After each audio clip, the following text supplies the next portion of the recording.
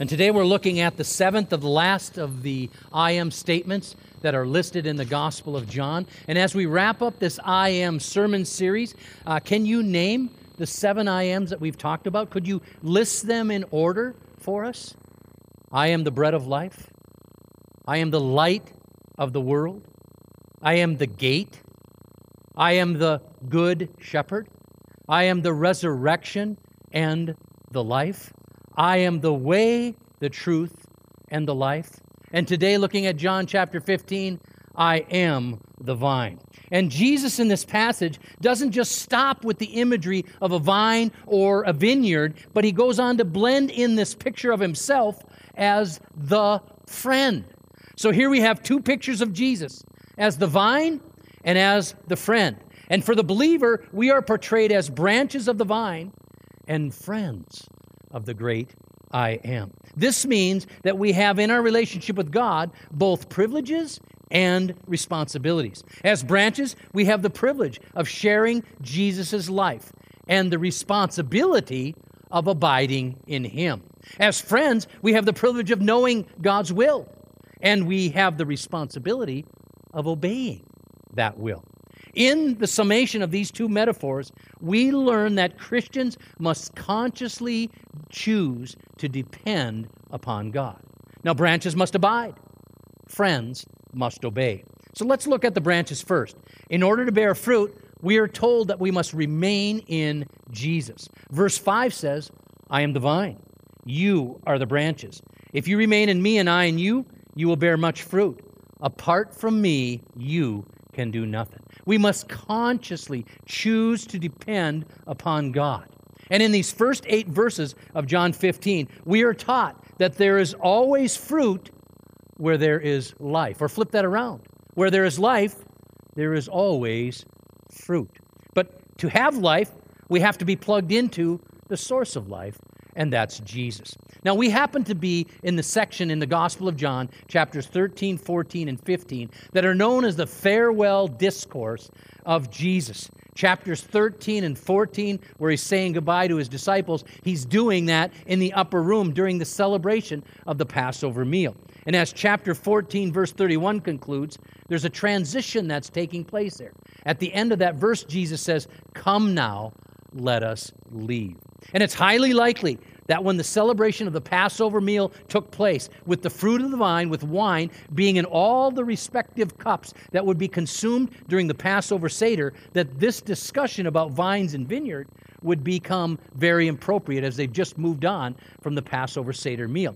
They would also have walked out of the east gate of Jerusalem, crossing over the Kidron Valley up to the other side, heading to the Garden of Gethsemane. And inevitably, they would have walked right past the temple, because as the book of Exodus tells us, that the temple, the front of the temple, pointed to the east. And on the front of the temple was the golden vine, which was the emblem of Israel, just like the bald eagle is the emblem of the United States of America.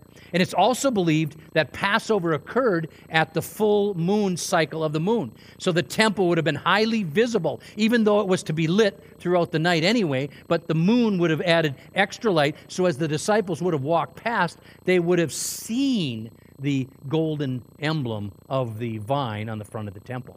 They also crossed the Kidron Valley up to the other side, and they would have walked past numerous vineyards. Thus, this became the setting for Jesus' profound teaching. And biblically, please understand that Israel was viewed as God's vineyard. In Psalm chapter 80, verses 8 and 9, it says, "You transplanted a vine from Egypt. You drove out the nations and planted it. You cleared the ground for it, and it took root and filled the land." In Isaiah chapter 3, we have God speaking out against the leaders of Israel for what they were doing to the nation of Israel. The Lord enters into judgment against the elders and leaders of His people. "It is you who have ruined my vineyard. The plunder from the poor is in your houses." You've been treating people unjustly. You're destroying, in doing that, my vineyard. And then, of course, chapter 5, verses 1 through 7, is the prophet's Holy Spirit-inspired song that God is giving to the vineyard, to Israel. "I will sing for the love for the one I love, a song about his vineyard. My loved one had a vineyard on a fertile hillside. He dug it up and cleared it of stones and planted it with choicest vines. He built a watchtower in it and cut out a winepress as well. Then he looked for a crop of good grapes, but it yielded only bad fruit. Now, you dwellers in Jerusalem and people of Judah, judge between me and my vineyard. What more could have been done for my vineyard than I have done for it? When I looked for good grapes, why did it yield only bad? Now I will tell you what I'm going to do to my vineyard. I will take away its hedge, and it will be destroyed. I will break down its walls, and it will be trampled. I will make it a wasteland, neither pruned nor cultivated, and briars and thorns will be grown there. I will command the clouds not to rain on it. The vineyard of the Lord Almighty is the nation of Israel, and the people of Judah are the vines he delighted in. And he looked for justice, but he saw bloodshed. For righteousness, but he heard cries of distress. Now in John chapter 15, Jesus is giving to us new symbolism. The vineyard isn't limited any longer to Israel. It's now for all the followers, or it's now includes all the followers of God. And the vineyard is now all about the relationship between Jesus and his disciples. Verse 1 says, I am the true vine, and my Father is the gardener. Verse 5 says, I am the vine, you are the branches. If you remain in me and I in you, you will bear much fruit. For apart from me, you can do nothing. Jesus is the source of true life because Jesus is the true vine. True means genuine here. And Israel had been called to God to be God's representatives to this world, the vine, but they failed miserably. Now Jesus is the vine, the genuine vine, the true Israel, and all of his followers are now his branches. And unless we're attached to Jesus, the source of life, the true vine, there can be no fruit. It is through a vital union with Christ that we produce fruit. Now, please recognize here, by way of properly interpreting this passage, that this text is not a parable. It's not a story from everyday life that's easy to remember with a moral lesson, a punchline to it. It's an allegory where certain parts of the metaphor represent certain parties in everyday life. Jesus is the vine. God the Father is the vine dresser, and we are the branches. Verse 2 says, He cuts off every branch in me that bears no fruit, while every branch that does bear fruit He prunes, so that it will be even more fruitful. Verse 6 says this, If you do not remain in me, you are like a branch that is thrown away and withers. Such branches are picked up, thrown into the fire, and burned. Now, the vine dresser is a very important individual in the management of a vineyard. In fact, the owner of a vineyard will go to great lengths trying to go out and hire the best vine dresser that they can possibly find to care for their vineyard. And if they can't find a good one to hire, they will take within their own ranks some young, up-and-coming, promising worker and train them for multiple years to become a good vine dresser, because literally the production and the well-being of the vineyard and the health of the vineyard depends on a good vine dresser. Now, grape plants need a good root system in good soil. They need a solid trunk which will support the plant, and often, just like trees and other things that grow, suckers will come off of the trunk. And good vine dressers will clip those suckers because they're hijacking nutrients that should be going to the rest of the plant. Vines will then come off the trunk and branches off of the vines. Buds then will generally show up on the branches, and good vine dressers will clip back those branches to where there's just a couple of buds left on them. They will prune them during pruning season to leave those two buds, a short branch, remaining, so that when the growing season comes, they can flourish and produce good quality fruit. Any branches that do not bear fruit are cut off. Now, I am not a horticulturalist, but from what I understand, dead wood is worse than fruitlessness, because dead wood can harbor diseases, molds, mildew, decay, and a host of detrimental bugs. So it becomes necessary to get rid of all the dead branches, all the dead wood. And please know that at the time Jesus was heading to Gethsemane, on the night when he was going to be arrested, and of course, then the trial would take place, and the next day crucified, at that very time, it was the time of year where pruning was taking place, and the burning up of the dead branches to bolster the production of their vineyards and to limit diseases. And in all likelihood, they would have probably walked past a few smoldering fires from earlier before the Passover began where branches had been burned. Perhaps they would even have a certain smell to them that because they came from that culture, they would recognize the smell of these burning and burnt up branches. And there would also probably be piles of branches that hadn't been burned in time before the Passover, so they would be burned after the Passover celebration would take place. Now, before I go any further in this passage, I need to raise a difficult theological issue that many Christians believe this passage teaches. Can someone lose their salvation? This text uses harsh language of being cut off, of being destroyed and burned up, that makes some Christians believe that a person can lose their salvation. Please know that that is a very good question, but this is the wrong text to have that discussion. This entire context is speaking about fruit bearing. This passage is not speaking about our position in Christ.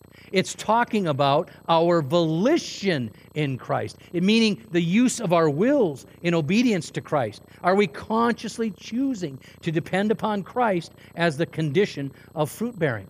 And what we lose if we do not depend upon Christ in our lives is the ability as Christians to bear fruit. Look at verses 3 and 4. You're already clean because of the word I have spoken to you.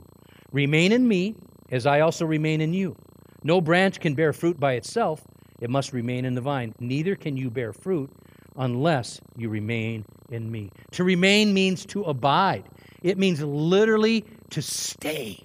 Stay in that position. Don't depart from that position. It means to wait for. And vine dressers also, not only did they prune and not only did they throw away the dead branches, but they would also raise up branches that were on the ground, that are in the dust and the dirt and the mud, and were not healthy branches that aren't going to produce like they should, because they're not getting the sunlight, the photosynthesis that they need, and they're not always getting the moisture and the other resources they need. So they will lift them up out of the ground, get them off the ground, hang them up on the arbor or on the fencing, or put them on a rock or a stone, and they will wash them off, clean them up so they can maximize their production.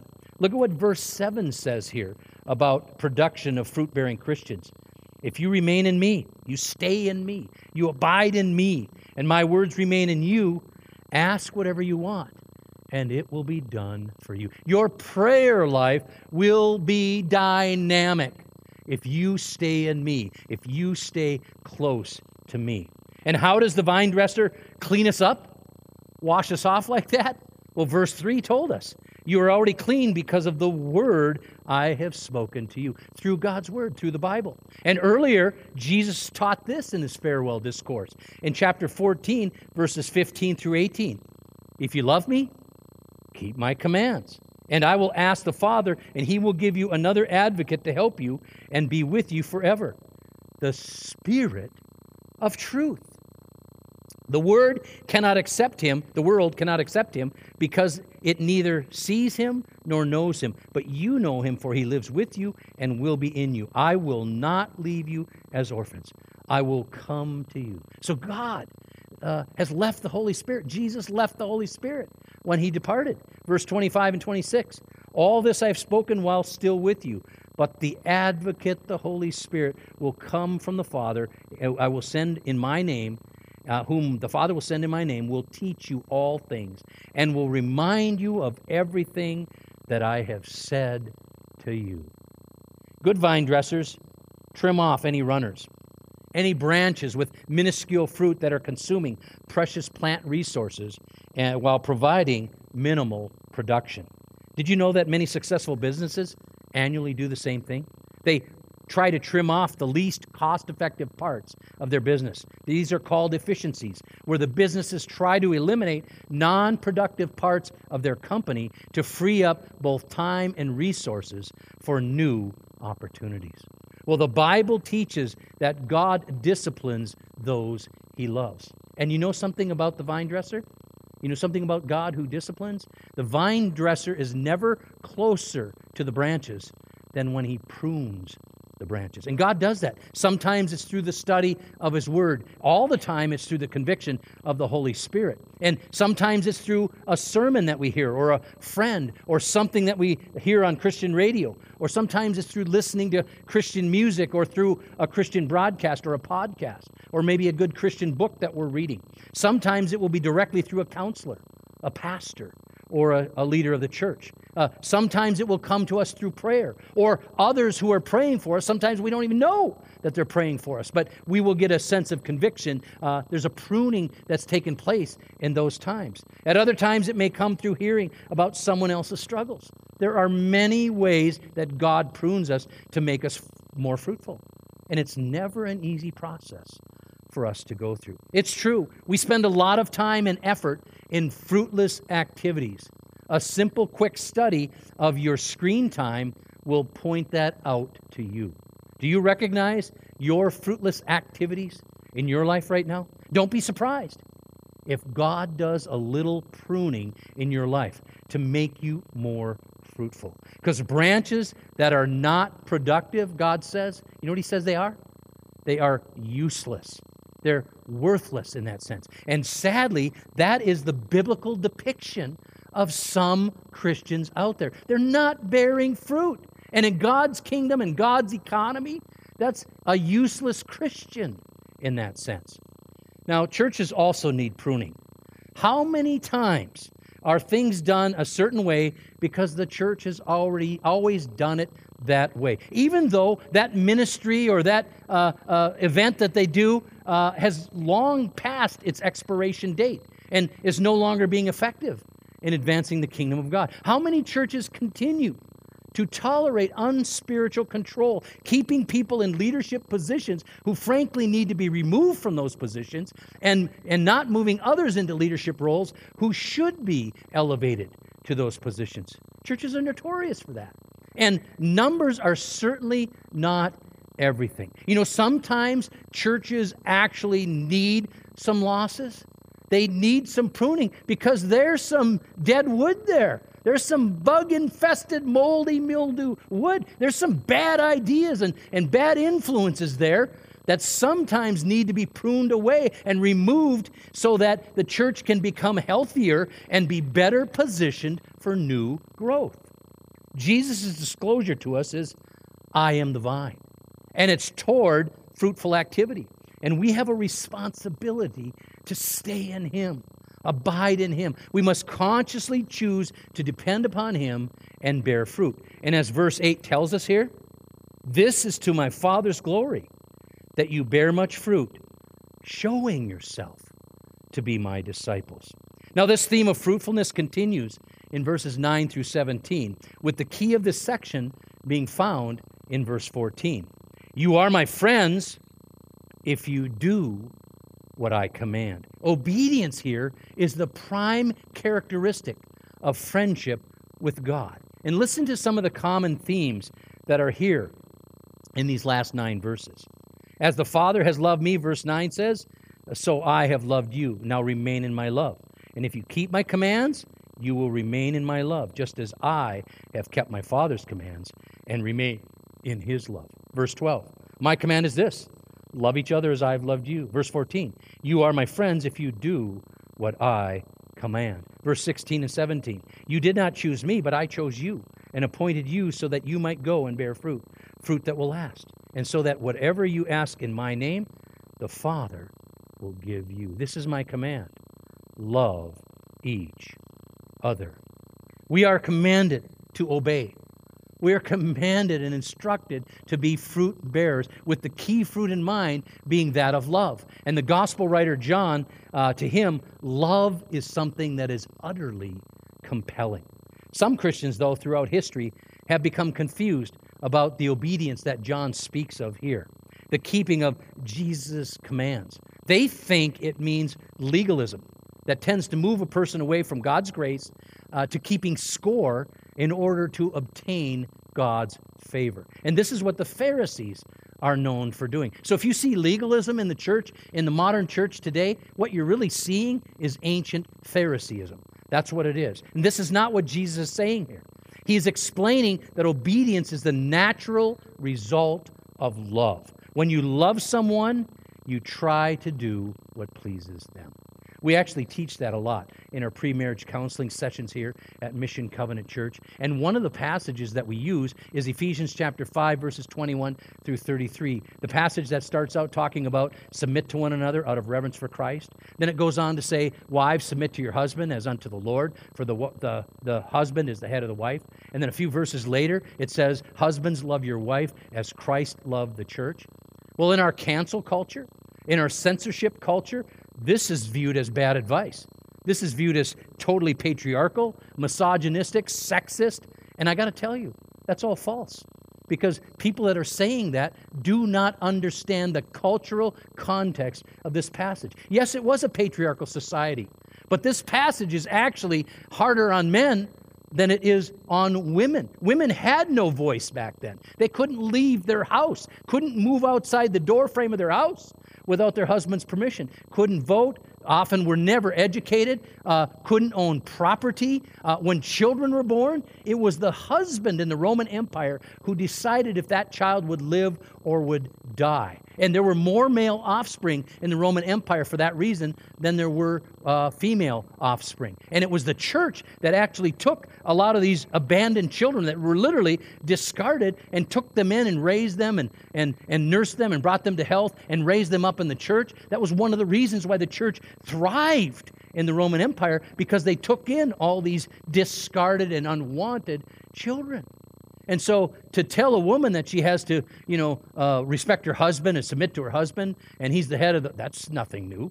That was the culture they lived in. But to tell a man that he has to love his wife as Christ loved the church, that he has to be a husband, which means to be a gardener, that he has to protect and care for and sacrifice and love and meet her needs and all those kinds of things, that was radical information back then. It was harder on men than it was on women. And I even tell couples nowadays that literally in our culture, if young women could find a man who would love them and care for them and sacrifice, they line up to be married to a man like that. And I also tell them that in my 30-plus years of ministry, I've never found a couple that was following the teaching of Ephesians chapter 5, where they're submitting to one another out of reverence for Christ, that they're loving one another as Christ loved the church, and they're submitting as they need to, and they got that kind of order and structure in their relationship.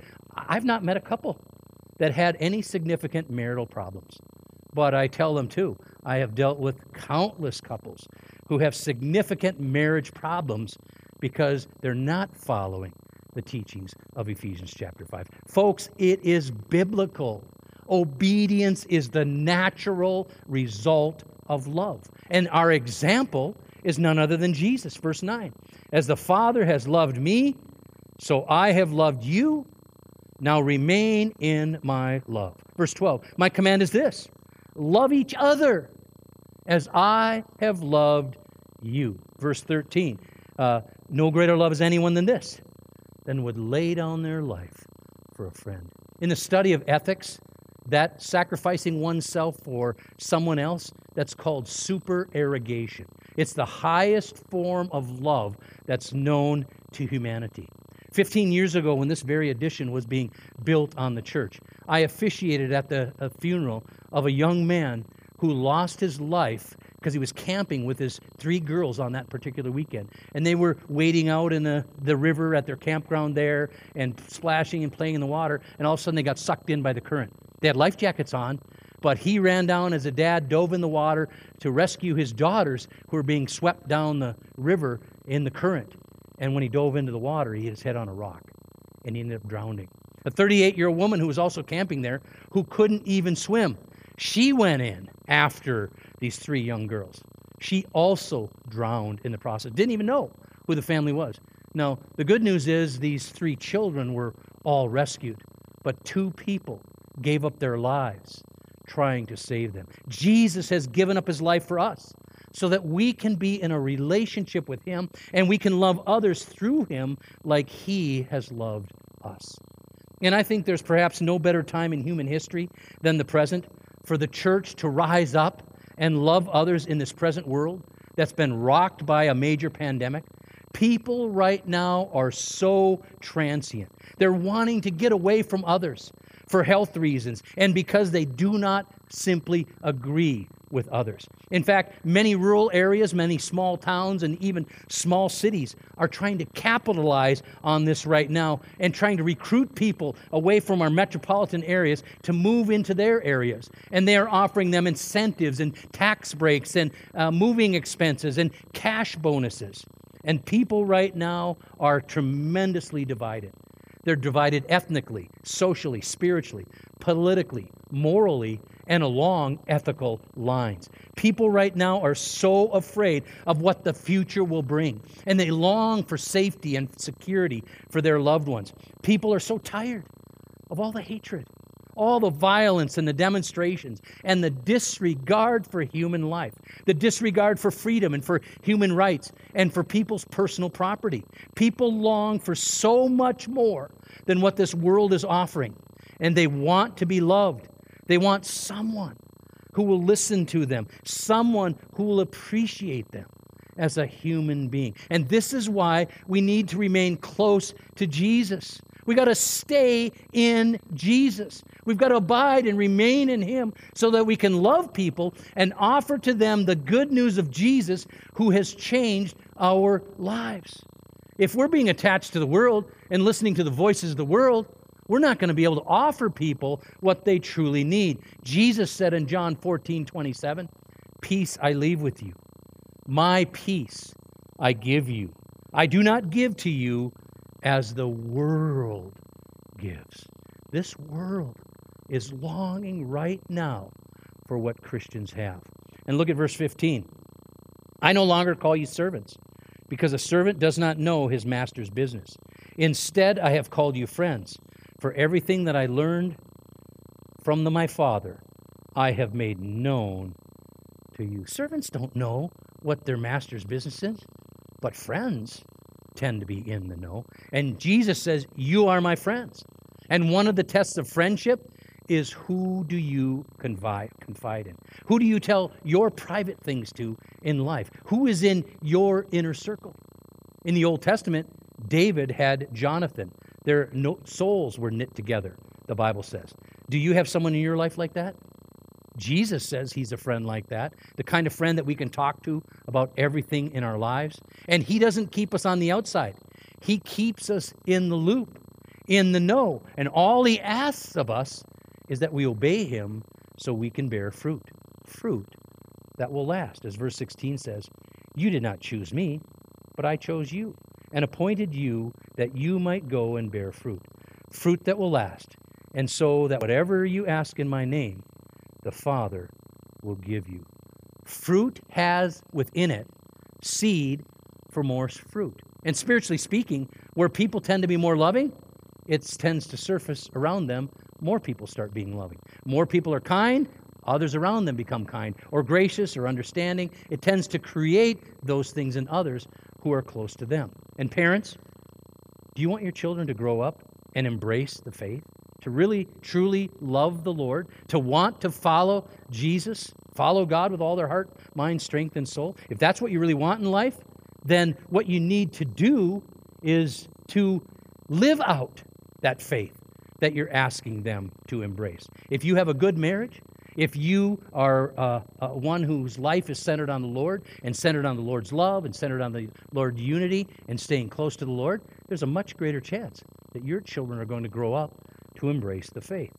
You know, there was a tribe in West Africa nearly a century ago that had a young toddler wander out of the village, out into the tall elephant grass nearby. And the entire tribe looked till dark, and they were unable to locate that particular child. The very next day at first light, everyone in the tribe gathered together, and they joined hands and walked side by side through that elephant grass. And in a short time, they were able to locate the child. Unfortunately, it was too late, as the unusually cold night had taken the child's life. The mother of the child was inconsolable. As she cried and wept and wailed, she kept saying over and over again, "If only we had joined hands sooner. If only we had joined hands sooner." Obedience is the prime characteristic of friendship with God. It's joining hands with God and with others in Christ and staying attached to the vine I am, the source of love, so that we can love as He loved before it's too late to make a difference for the kingdom of God in this world. Verse 17 says it well. This is my command. Love each other. Let's pray together. God our Father, we thank you today for this 8 weeks that we have been able to journey on, learning about the great I am, your name I am, forever, and then learning these 7 self-descriptions that Jesus has revealed to us of the I am. And God, to recognize that each one of them are so symbolic of the salvation that's available to us in Christ Jesus and all the resources and the life that's available because of Jesus. And Lord, today, as we've talked about the vine, we recognize that it's so easy to wander off into uselessness, to listen to all these other voices instead of turning to you. And God, I really believe deep down inside, you're inviting us to set down the phones, to shut off the computer, shut down the television, to spend time with you regularly, and to fellowship and worship and with others, and to believe in you, to stay in you. And then we won't be listening to the voices of the world. We'll be listening to your voice and abiding and remaining in you. And then, God, we will be positioned, well positioned, to love as you loved, what our world desperately needs out of us right now, to share the good news of Jesus because we are staying close to you and loving as you loved. Lord, may we be those kinds of people, as verse 8 says, fruit-bearing to the glory of God. We pray in Jesus' name.